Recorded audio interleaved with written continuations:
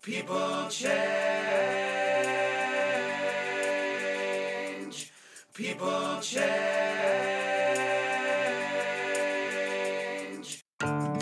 Hello, everybody. This is Noah, and welcome to Change Talk, a podcast where I have conversations with people who are thinking about change and are open to talking about it. In this week's episode, I speak with Anna Sherman, the first mental health professional on our show. Anna is a registered psychotherapist, maternal mental health practitioner, and clinical supervisor, working with individuals, couples, and families. She enjoys blogging and lecturing on topics related to mental health, wellness, and relationships.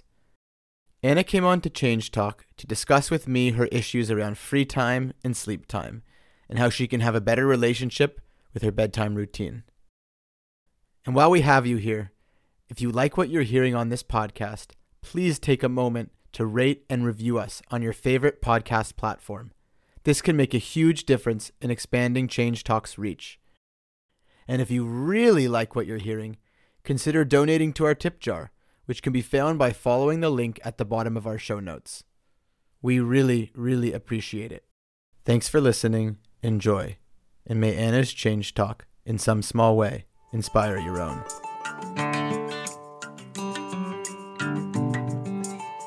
Please note that this podcast is not therapy. Please seek professional help if needed.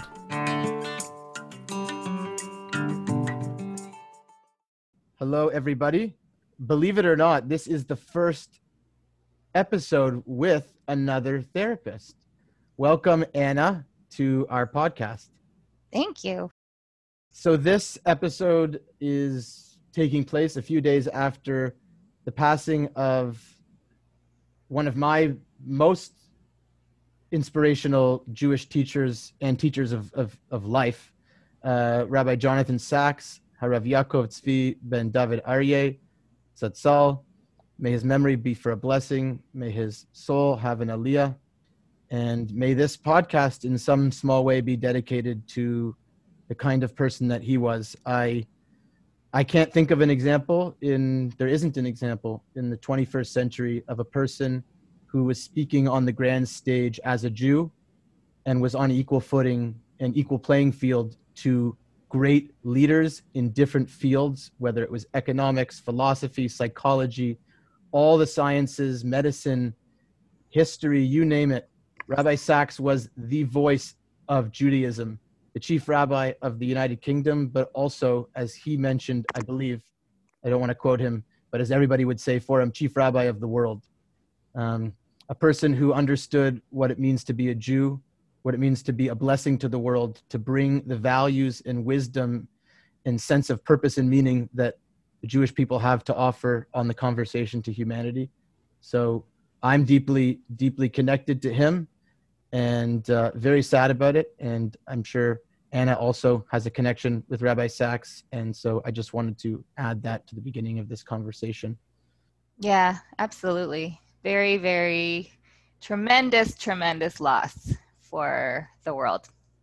Yeah. And actually, I was a big follower of him and his words and his teachings, but actually, I would just hear him and his name come up in so many different contexts, and not even just with Jewish people, which really says a lot because he really spoke to humanity in general and just finding truth. I think finding truth and having faith in humanity and finding a really healthy balance in the way you live your life and the way you connect to your Creator. It is rare to find somebody with such greatness who touches so many people on such a deep level. And it just seems to me like with his loss, it's just coming out how deeply connected so many individuals felt to him and how much of a renewed sense of faith so many people had in their Judaism just from listening to him. From Rabbi Sacks, you can learn that one person can really, really, truly, not in some fluffy way, make a real difference. And I know we're not talking about him directly, but I highly encourage people to go check him out. He had a TED Talk facing the future together without fear. He just came out with a book called Morality, Restoring the Common Good in Divided Times. A big figure who literally did make a massive difference with his ideas, and not only his ideas abstractly, but how he lived them out. He dealt with and was connected to some of the greatest religious leaders of all religions. And what is so fascinating at the same time, and also deeply real, is he was a father. He cared so much to be a father. He didn't become so high-minded and so much of a public figure that he forgot about what it means to be a parent. He was a parent and a grandfather, and deeply committed to that. And so you see what greatness can be, is that you can have a big impact on the grand stage, but not forget that you have a family. And so either way, I'm inspired by him. I wish I could continue to be inspired by him. There is an unbelievable database. So people check out Rabbi Sacks, and may his memory be for a blessing. He lived by the words that he coined: to be true to your faith and to be a blessing to others regardless of their faith. So thanks Anna for listening to that, and for sharing some of your thoughts. I want to get into who you are, how you spend your time, and what's meaningful for you. Sure. Okay, so yes, my name is Anna Sharman. I'm a registered psychotherapist of Ontario, a certified maternal mental health practitioner, and a clinical supervisor for qualifying psychotherapists in the field. I'm a mother of twin girls and a very devoted wife to my husband, Mark, of 10 years. Yes, I am coping with this pandemic as everyone else is at this time. But I have to say, the practice has been extremely busy during this time. A lot of people also struggling to cope. Yeah. So tell us about what it's like to be a psychotherapist. I don't know if people have, other than the fact that they may go see them, they don't really, it's a really weird relationship we have with people, because people feel very close to us. And in fact, I can feel close to the people that I work with, but they have no idea who I am. I mean, they know me a little bit, but it's a very strange relationship. Do you want to talk a little bit about what it's like to be a psychotherapist for you? Sure. So yeah, it is kind of that funny balance between, constantly being exposed to people's deeply private and internal worlds, where their innermost thoughts and fears and traumas and secrets are coming out to you on a daily basis, multiple times a day often. And how many times have I heard the line like, I've never told this to anyone, you're the first person I've told this to. And on the other hand, it's a professional relationship where I'm not sharing a whole lot about myself. Right. I'm there to listen. I'm there to listen, and I'm there to support and provide guidance and tools and help people process. Yeah. How did you decide that this was the type of thing that you wanted to do? So I, like most therapists, I would have to say, I definitely had some rough life challenges of my own when I was a little bit younger. And I did a tremendous amount of work to overcome my anxieties, my PTSD, the trauma that I had experienced. And then I had reached a really good point in my life where things really settled down and I was finding my way. And I just started finding that kind of like out of nowhere, out of the blue, people were starting to reach out to me, like friends, of course, who were also struggling, but then friends of friends, or just like not even, just like sort of acquaintances who I kind of knew, or I would meet like once, and they would get a sense of what I was all about, or they had heard through people that I had, been through some trauma, and they were reaching out to me and just saying like, well, I'm going through this and I wanted to know if I could, speak to you or get some support. And I was just finding I was doing this all the time. Like I was happy to help, but it was just happening a lot. Right. And then I realized like, maybe there's something to this. Maybe I actually am really good at this, but I'm not, I have no master's degree in mental health. And then I realized, like, it actually takes a lot of energy to always be, helping people and giving your emotional energy, to listening to everybody's stories and providing support. And I thought, maybe this is sort of like a sign that this should be a career for me. And one thing led to another. Before you know it, I was in a master's program, and then I was graduating, and the rest is history. And I've never looked back. It really is the perfect field for me, the perfect job, the perfect situation.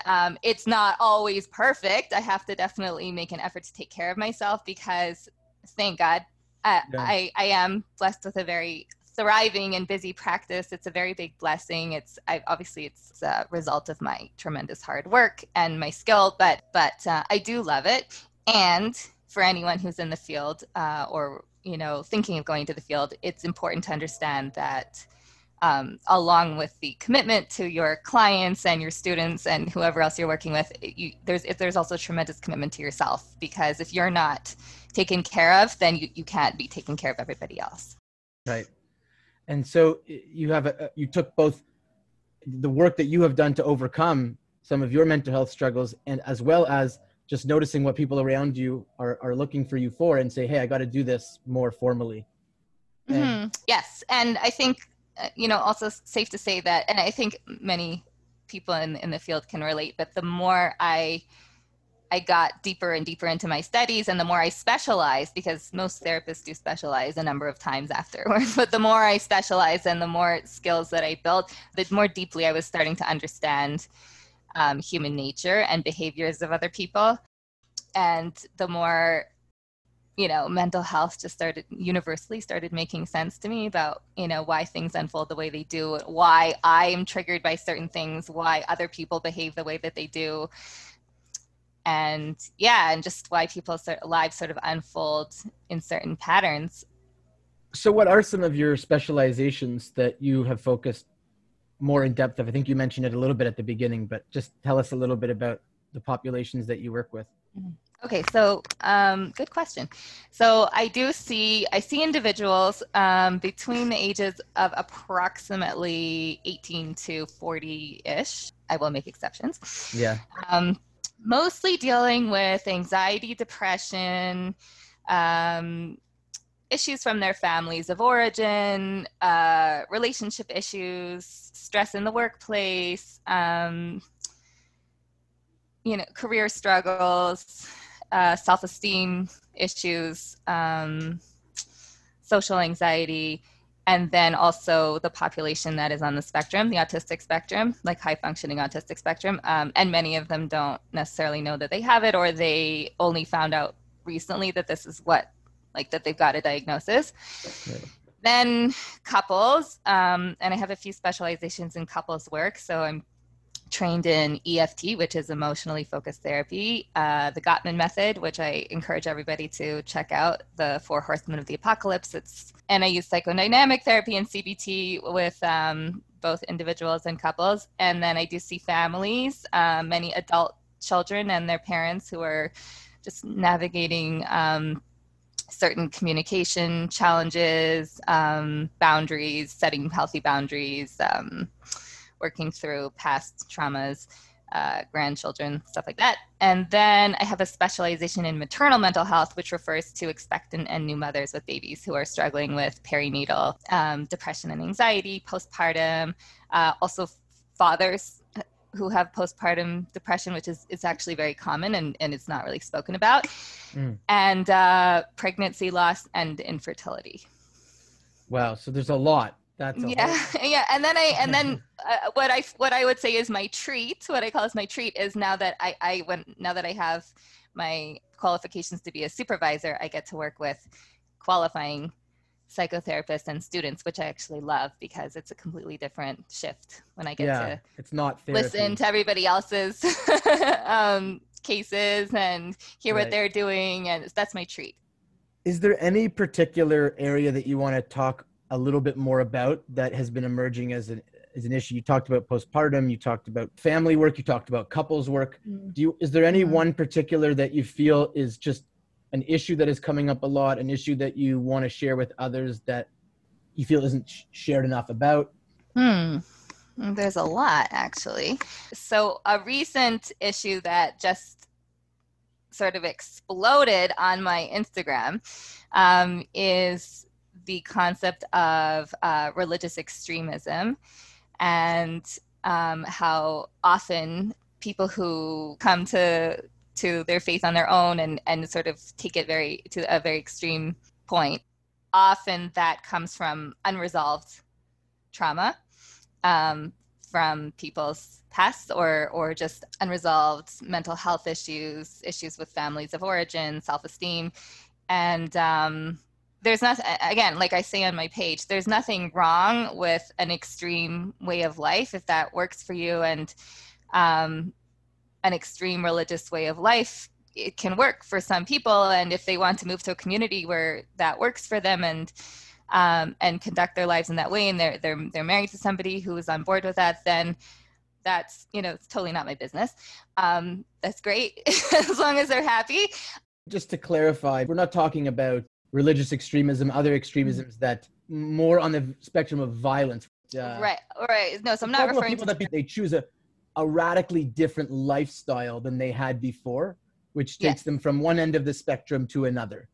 So right, exactly. And so what I'm finding is that this is actually more common than we realize, and it's basically not really talked about, but it is plaguing many individuals and their families right now. Because what does it look like? What is happening? What does it look like? So basically, what I'm referring to is very often people with unresolved pasts. So unresolved trauma, people who are in a very vulnerable state, and it's very difficult for them. It doesn't even have to be trauma. It can just be somebody who grew up with feeling like without a place. So it could be somebody who's struggling with codependency, somebody who was never really recognized, somebody whose parents or family of origin were not available to them, or maybe they were bullied as a younger kid and that stuck with them, and they've developed these sort of limiting core beliefs about themselves.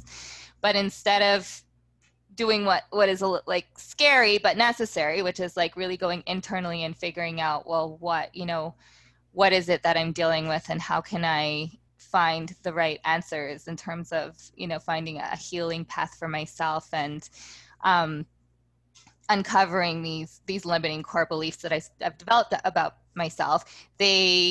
Because they're in a vulnerable state, they find these opportunities to very quickly take on this very extreme way of life, of like filling your whole life with religion and religious activities, to the point where like you're busy all the time with religious activities, and automatically you're part of a very busy community where there's always something to be a part of. You're just constantly busy with religion, and it's taking over your whole life. But it gives you kind of like a sense of belonging and identity, and you're part of this group of other very extreme religious people now.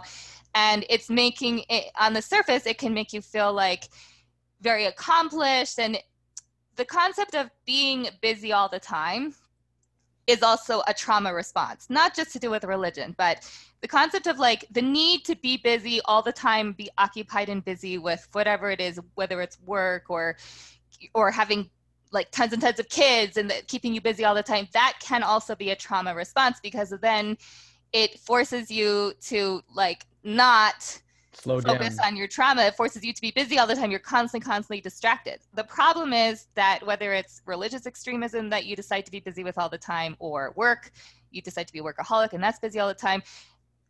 Once you decide to I say deal in quotation marks, deal with your trauma this way, it's like a chronic distraction. But it doesn't make the trauma or the limiting core beliefs go away. It's not a healing process. It is a constant distraction, and the trauma will leak out in other ways in your life. So, So you can see many people who have taken on this extreme way of life, and at the beginning, it's all very exciting and new and wow, this is my answer. And then the trauma will continue to leak out in other ways. It's not a solution and that's not to say, again, we're not saying people choose various lifestyles, whether it's quote unquote on the further right end of a religious spectrum or not. it's all about why that person has chosen to do that. And what you're talking about, and just to clarify for everybody, core beliefs come from the cognitive behavioral literature on sort of deep-rooted ways that we have a default lens within ourselves to how we see ourselves. So examples like people end up having core beliefs about themselves that generalize, such as I am worthless, I'm incompetent, I'm bad, I'm defective. And that core belief then animates all of their interactions in the world. They see the world through that. And so what you're talking about is that people get a temporary lift. Let's say they meet someone very charismatic, or they connect and they get all the answers very fast without a lot of critical thinking, without a lot of integration and slow moving. All of a sudden, those core beliefs, I'm defective, I'm worthless, become I am supremely great, I am worthy beyond measure. Yeah. And it's empowering and it's enlightening, and it fills up the person. But sometimes the difficulty can be both, that they haven't dealt with whatever issues are going on that aren't related to whether or not they're religious or not. And that's something to talk about in and of itself. And I hear that. I think that is a concern. And not only that, what's more difficult is, who do you isolate or alienate yourself from?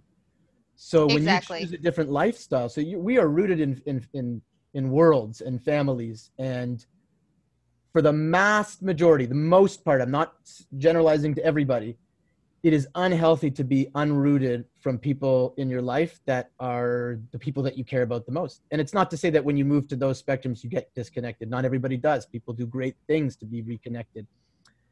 But there is a danger if people become too unrooted and they're disconnect from the world that they come from completely.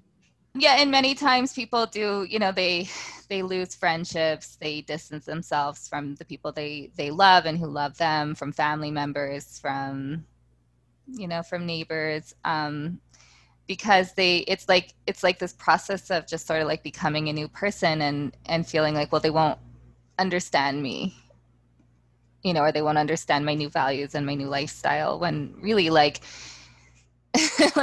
Rabbi Sacks would, talk about this a lot, when really it can be incorporated into your life, in a very balanced way, and the people who love you will generally accept you for the values that you choose to incorporate into your life, as long as they're healthy and they're working for you. But this topic just like literally exploded on my page.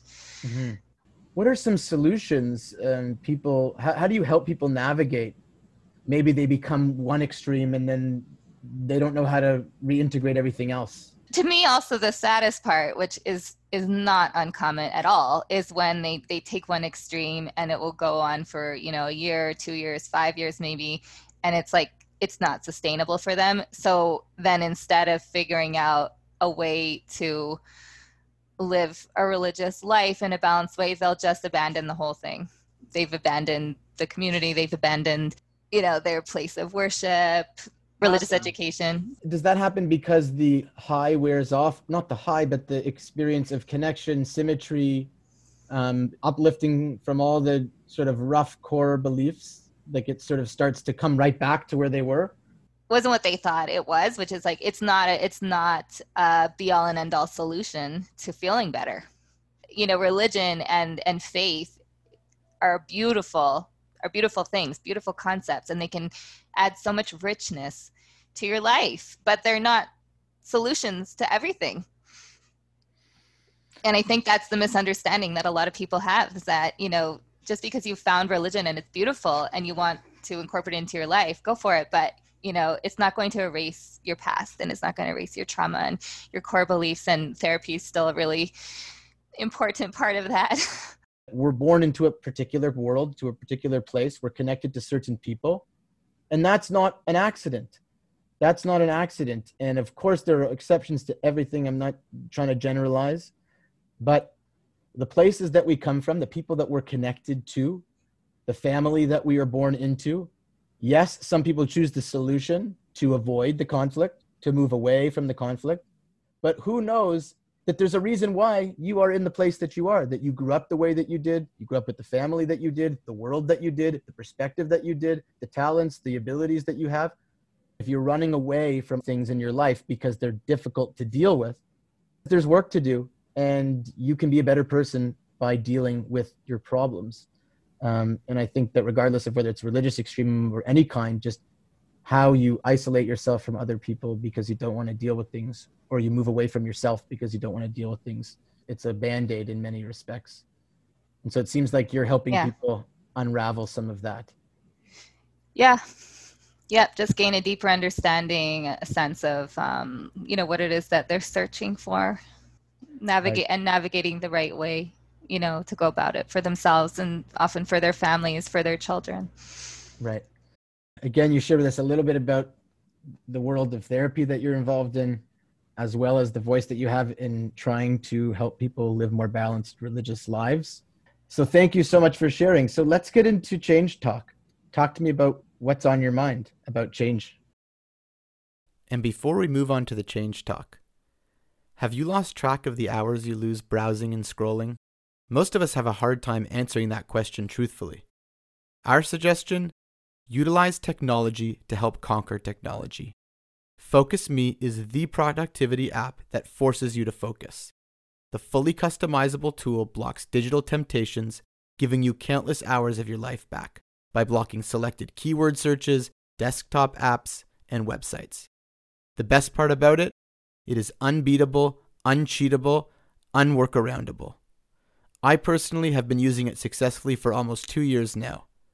To join me, go to focusme.com/changetalk for a 20% discount off your first payment. And if you are a student, go to focusme.com/request-educational-discount to request an additional 30% off your first purchase. And now on to the change talk. Okay, so obviously there's a lot on my mind that I feel needs to be changed. But if you're talking about me personally, I'd say like the biggest thing that probably is in my control that needs to be worked on is going to bed at a more reasonable hour, because I'm terrible at that. Listen, I know people who are night owls and they're like partying until 3 a.m. That's not me at all. I'm not that kind of night owl, but I would say for me, like where I really feel it the next day, where like I know, oh, it's going to be a bad day and I've got a headache, I would say 1 a.m. is like big mistake. Is that a regular time to go to sleep, 1 a.m.? So normally not, because I know I'll pay for it big time the next day. But I would say like it's not uncommon for me to get to bed around 12. And that's too late for somebody with my, I struggle with an autoimmune condition. I have twin girls and they take a lot of my energy. I have a very thriving practice and that takes a lot of my energy. I have a home. I'm cooking meals all the time. Somebody who is, busy with all these things should not be going to bed at 12 midnight. Right. And is that because, like, what time do you usually wake up? 7. Okay. So you get a 7-hour sleep. Yeah. That sounds nice. It's not bad. It's not bad. But for me, I should probably be getting more. I've struggled for years with an autoimmune, it's multiple autoimmune conditions, because the way autoimmune works is that you have autoimmune antibodies, which are antibodies that cause your body to fight against itself. And then as a result, you can develop one or more conditions as a result of it. So I started with some very small ones when I was younger, like little allergy things and little reaction things. And as I got older, and especially having kids changed, like my body went wacko.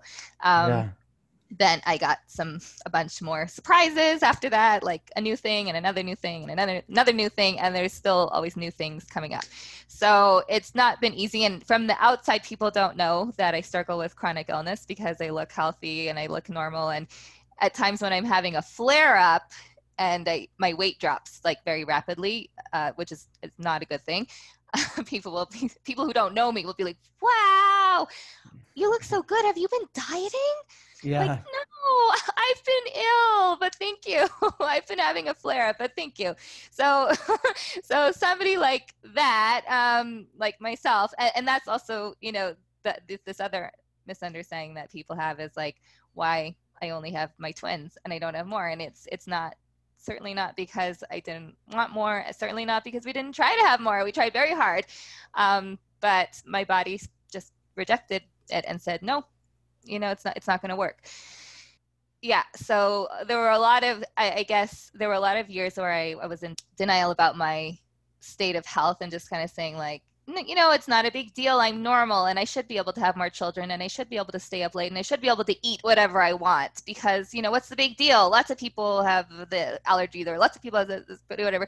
And the reality is that like I really was in serious denial about that I really just needed to accept the state of my health the way it is. And I am fortunate that I actually am able to be healthy most of the time if I am very diligent, like militant about my lifestyle. But my body is not built like the average person. I have to listen to it, and it takes a lot of discipline and sacrifice. And I'm not able to eat whatever I want. Far from it. If I want to feel normal, I have to eat a very, very, very restricted diet, and I'm not able to have kids like everybody else. My body doesn't work that way. And I need my rest. And if I don't have my rest, I fall ill. Yeah.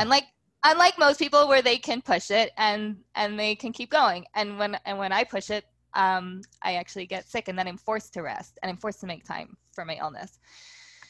So I feel like the staying up late is kind of like, because there's no such thing for me as emotional eating. So there's no such thing like, I've had a stressful day, I'm just going to dig into the ice cream. That does not exist because ice cream is not in my vocabulary. If I eat ice cream, I'll be sick for over a month. That's how bad it is. It's very unforgiving. It's very unforgiving. If I have pizza, that's worse because that's gluten. So that will be, any kind of gluten will cause a chain reaction. So I'll have a tremendous flare up. I'll be in horrible pain for like a couple of days. It will take about 6 weeks to get over that. And then my immune system breaks down from the flare up. And then I usually get some sort of virus or some other kind of thing. So it's like, we're talking like months of like recovery just from eating a treat. So it's like, so those kind of things like emotional eating, treating myself, going out for ice cream, they're not in my vocabulary anymore. For somebody with a digestive illness, I mean, it's not everyone treats it this way, but for somebody with a digestive illness or certain autoimmune conditions where they really need to be militant about what they eat, food is fuel. It's like filling up your car. So it's like it's 9 a.m. or like it's 8 a.m. and I need fuel so that I can last through the morning. So it's like, what can I feed my body with that's going to give me energy, nutrients, that's a balance, that's going to give me protein, that's going to get my blood sugar up a little bit. And I do enjoy what I eat because I make foods that are flavorful and healthy and they nourish my body. But there's no such thing as just like treating myself on food. Right. It's there for a purpose. Like you eat to live, basically. Right. That's the philosophy. And if you want to feel your best, that's a philosophy that you kind of need to take on, that you need to commit to. Same with exercise. Exercise is not like, I just feel like going for a run today. No, it's like, if I don't go for a run and if I don't get my heart rate up 3-4 times a week, I'm not well. And my digestion is feeling it. So it's like, no, it's like you wake up, you're tired. So what? You still need to exercise or you're not going to feel well. So your body's forcing you to eat well, work out, and sleep well in a way that most people want to do these things, but oftentimes do not experience, thankfully. But your body doesn't let you go against your values in those areas, meaning most people want to eat well, sleep well, do all these things, but there's no feedback that says, oh, that was bad that you did that, for the most part. Maybe people will right, exactly. It's just like, oh, I messed up. Tomorrow's another day. and we're so lucky to have that. You are so regimented. That's tough. It's very tough.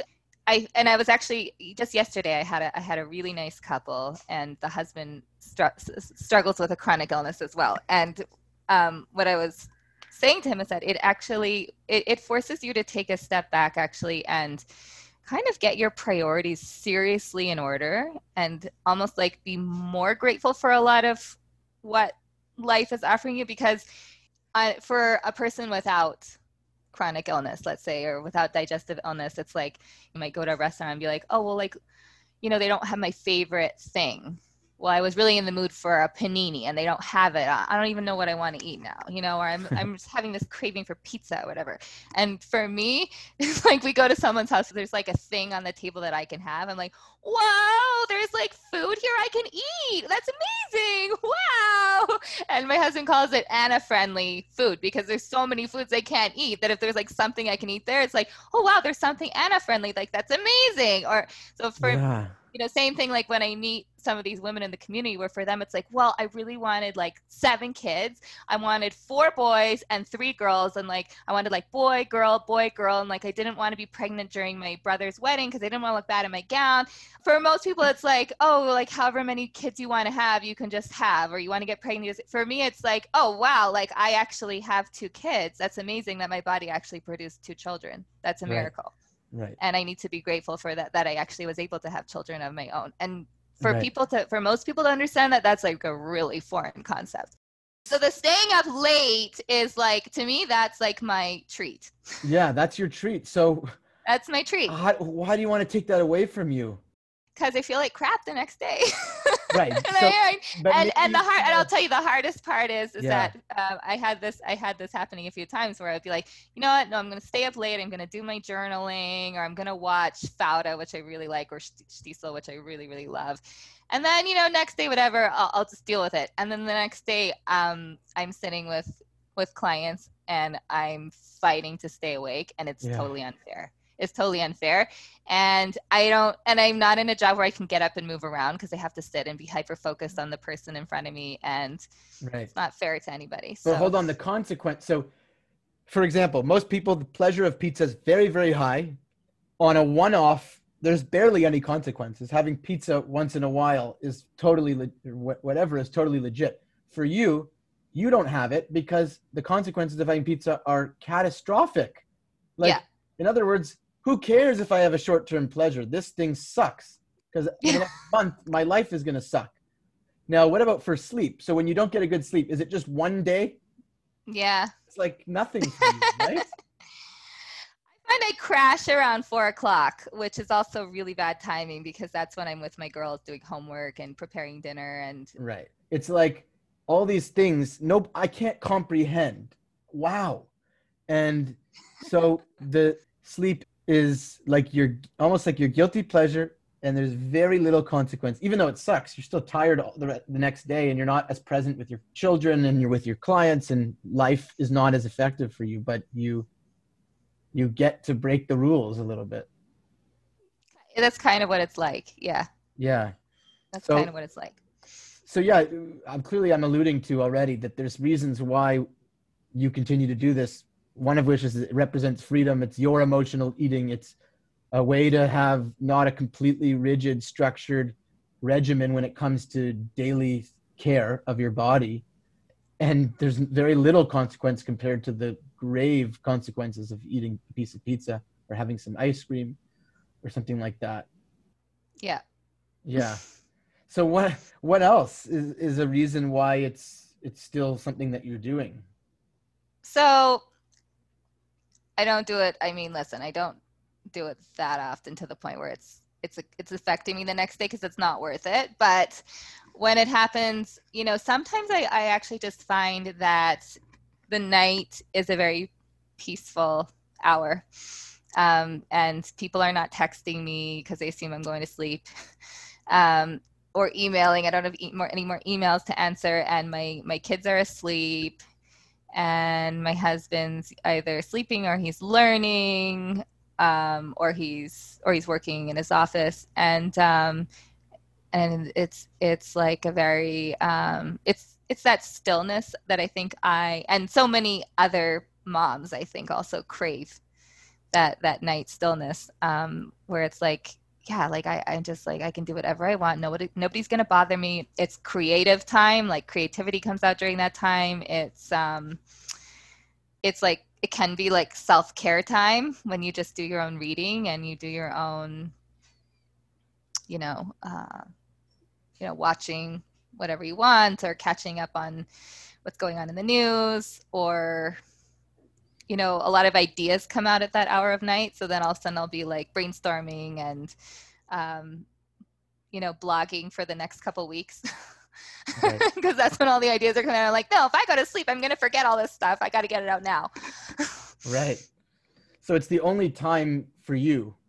I mean, it's the only time for me that's not going to be interrupted. I do, because of the nature of my work, I make sure to schedule in some self-care time during the week, like where I'm going for a run, or I'm going, you know, or I'm going to take an hour and focus, hyper focus and write, you know, or, you know, that's my self time. But there's always interruptions, because there's always somebody that needs to make an appointment, or that needs to ask me a question, or, you know, or that's the time my mom can talk to me, or, you know, or I get to see my nephew over Zoom because he lives all the way in Nova Scotia.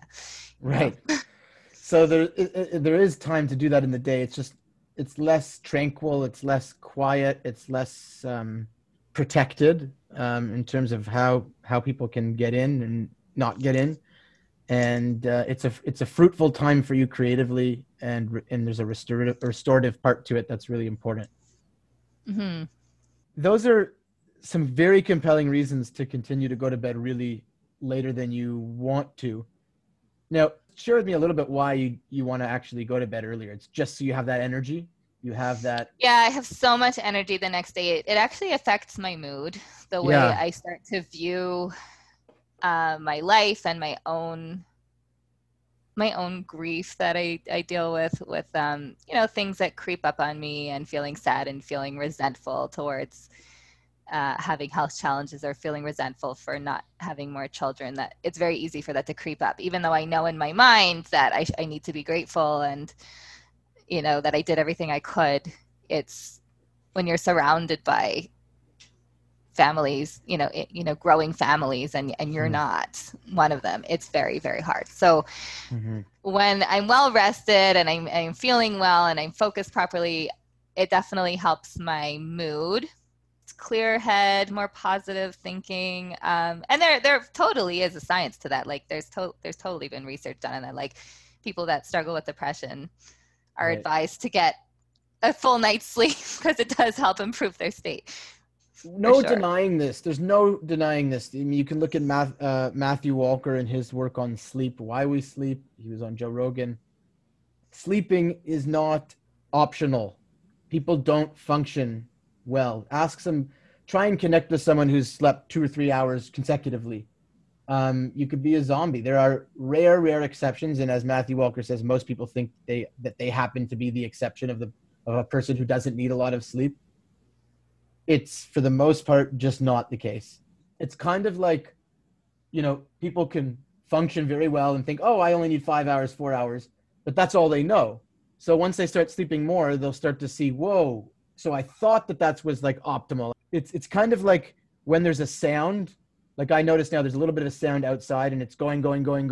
So you're not really thinking about it. You don't really notice it. And then when it goes off, so sometimes when there's like a AC going and making really loud noises, and then it turns off, it's like, whoa, it was really loud and now it's quiet. Yeah. Yes. And there's an example. There's an experience like that with sleep, where you could just, the motor's always running. You don't know any differently. And then all of a sudden you get some sleep regularly and you're like, whoa, I did not function very well before. Yes. Actually, so this actually just happened with a mentor of mine. The whole time, and I've been working with him for years, but the whole time he's always, and he works very, very hard, but the whole time he's always been, you know, tired. And I think he just figured it's because, you know, he's also a father and he's got, you know, kids at home, and he works very hard in the mental health field. And then recently I was speaking with him, and he's like, oh, you know, and I was like, how are you feeling? Whatever. He's like, no, I'm great. No, he's like, oh, did you know I have sleep apnea? I was like, what? No, I didn't know that. He's like, yeah, well, I just found out, and I got a sleep study done, and I got treatment. And he's like, I feel amazing. I didn't know I had sleep apnea, and now I corrected it. Now I feel wonderful. I have so much energy. Yeah. Anyway, so sleeping is really important for you.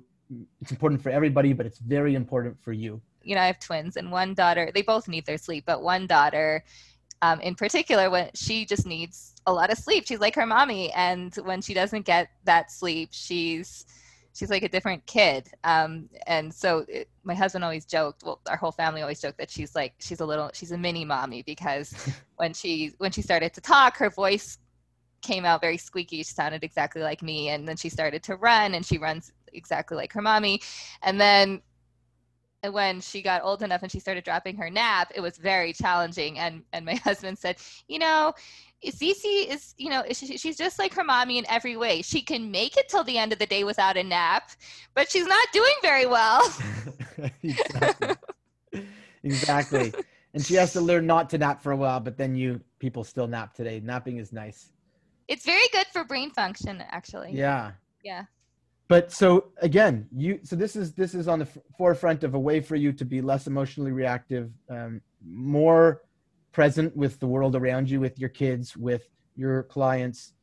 Anything else immediately that is important for you that you want to do this?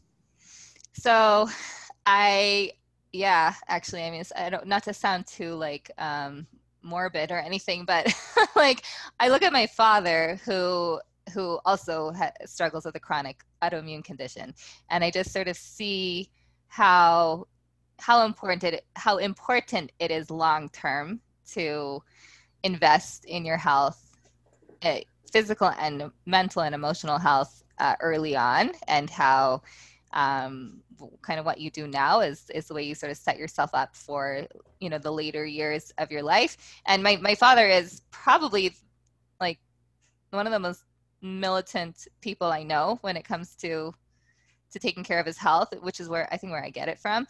But that's where I've learned is that if he hadn't taken such good care of himself when he was younger, I don't think he'd be in such good shape now at 70. He still runs 5 miles and lifts weights, and he and eats a very clean diet and gets his sleep, and meditates, and he's amazing. So so for me, the sleep is a lot to do with that, where I look into the years ahead to come, and I want to be able to continue to be successful in my practice and have energy, and to be there for my family, and to continue to have a lot of energy for my girls as they get older and they need to be engaged more in deeper discussion. I mean, already they're 8 and they have so many deep intellectual questions that I need to be present and to answer, and to find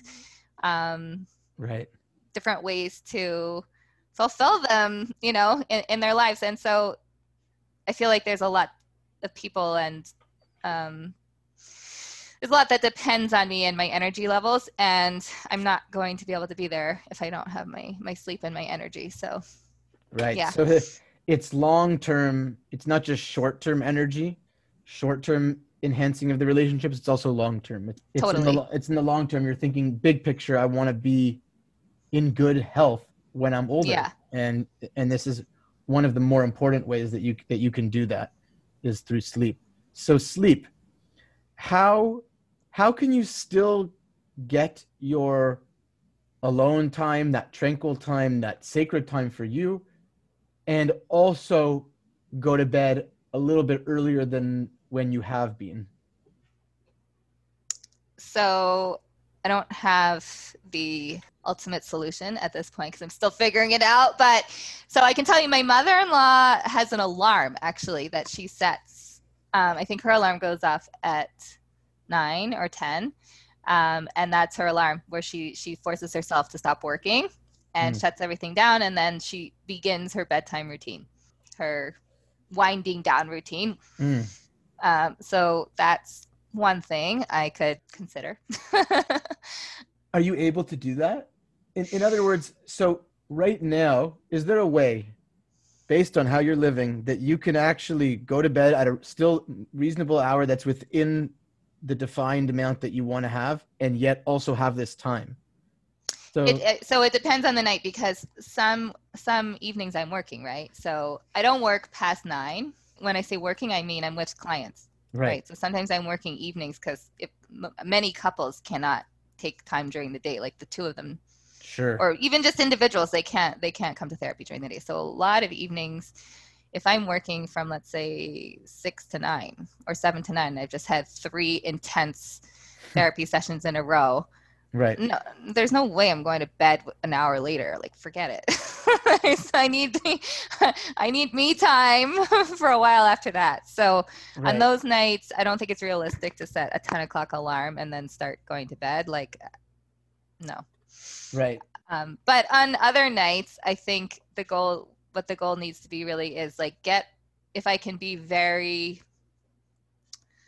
if I can be sort of very systematic about how I get all my other mom duties done, and like get the dinner made, get dinner on the table by 5 o'clock, make sure the girls have their homework done, clean up, make sure they have their showers, have them in bed by 7, and lunch is made. Then I've got a couple hours with nobody bothering me. I mean, on an ideal night, that could work, but that means no distractions, no answering emails, phone calls in the middle of all the other stuff. Okay, let's start forwards a bit. When do you actually want to go to bed on a regular basis, ideally? So, I mean, I would say like ideally 10 or 10:30, but it's not happening. So let's say 11. Yeah. No later than 11. Right. So 11, that means going into your bed, phones away, the lights are off. I'm going to sleep. Should be. Yeah. So 11 p.m. is the deadline. That means that even if you finish at 9, and let's say you need a half an hour, 20 minutes to sort of close out the day, make your notes, etc., and now you're done at around 9:30. Then it's 9:30 because I'm writing notes afterwards. Yeah. So 9:30 and sending invoices. I do all that myself. Now there's an hour and a half. But then also I just find that at 9:30 a lot of like work related but creative stuff is starting to come out. So blog posts are starting to. But that's your time. Like, to define that time for you is because there's got to be something that it's defined as, right? Like it's you mentioned it being, whether it's blogging, whether it's watching a show, whether it's doing anything creative. Like there's a moment where there's things that you shut off that represent it's your time now. So what are those things that you want to just kind of make a line 9:30 and then you enter to the new world after 9:30 and however long you get, or sometimes on other days will be 9, but when you're working 9:30. So, I mean, it can be, I guess it could be writing and blogging. It could be, I have a very close friend in Vegas. So a lot of times, because there's a time difference, we'll start being in touch at like 10, 11, because like 11 for me is I think 9 or 10 for her. Right. So sometimes it's hard to just go to bed because I'm so intrigued by what she's telling me. Like it's hard for me to tear myself away from her at midnight and she's still going. And I'm like, oh God, I want to talk to her because I miss her. And like, that's like my personal time. But at the same time, I got to get to bed because I'm exhausted. And so that's like an internal battle. And like sometimes real unwinding and relaxing for me is just watching a really good series and folding laundry. So folding laundry, maybe doing a blog post, a series, talking to a friend, all these things are time with my husband. Like let's forget about that. Like hanging out with my husband for sure. Right. So all these things, and they're going to be different every day, but there's a time of the evening where there's a move from one type of being to another type for you. Yes. And so what I think makes sense is to choose a time to go to bed, negotiating with your friend because your friend cares about you. And if your friend keeps you on that phone, you're going to be, like a bit of a zombie the next day. Yeah. Well, she's very understanding when I tell her I have to go, but sometimes it's me that just wants to. You just want to stay. I want to hear from her. Yeah. So what's the first steps that you think you can take today or tonight that represents this kind of go to bed earlier? So I think it's like a lot of sleep experts will say is like you factor in sleep into your schedule the same way you factor in doctor's appointments, clients, school pickup. So then is it just that 11 p.m. everything for the most part on the most average day, everything you were doing is done at 11? I really think that's the best way to go about it. And if that means, and sometimes that can mean like fitting in everything else earlier, like hurrying up with your receipts and making lunches and the laundry and everything else you have to get done. Sometimes it's like, oh, I better get this done, like focus because I have an appointment with my pillow at 11. Right. So no matter what, you could, and are you open, like, I mean, are you open to a couple of thoughts I have about it? Absolutely. So it's just, it's almost like one alarm, and this alarm thing is so helpful. It comes up in a lot of these change talks that people utilize reminders, right? Because it's like somebody telling you exactly what you need to remember. It's such a great tool that you don't have to remember. So it's like almost maybe at 9:30, one alarm kind of goes off a reminder that says like Anna time or whatever. That's like a move away from all the work that you were doing before. And then the second one goes off at like 11 that says bedtime. And hopefully that would mean that you sort of identified a pause from the world before to the time after work. And then a reminder that says like time to go to bed. That's a great idea. Actually. Yeah, I hope it works. We said one alarm at like around 9:30, depending on the day. And then one alarm at 11. That's regular. Yeah, very cool. Cool. So you've come up with something, and if you had to sort of sum up the entire conversation in a word or a phrase or an image, what would come to mind for you that reminds you of the change talk? Yes, I know exactly what you mean. I would say mindful commitment. Mindful commitment. Mindful commitment. Mindful commitment to sleep. Yes, but see, the sleep is also part of such a greater commitment, right? Exactly. So thank you so much for sharing this. I think that, again, sleep comes up a lot on this podcast because I think it's just something that people are struggling with. And you've given a great suggestion about just having an appointment with bedtime. And just like you try to be at appointments on time, you try to make the effort to get to bed on time. And you've identified wanting to go to bed earlier, but it's unrealistic right now. You've chosen 11. I hope it works out. And also just thank you for sharing everything you were talking about before. Thank you for having me. It's a pleasure.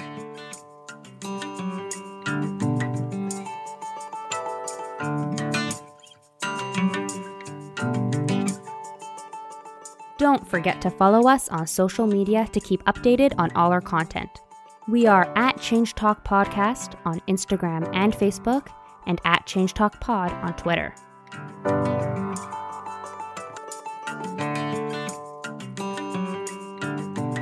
Editing for this podcast is done by the lovely Atara Shields Tile.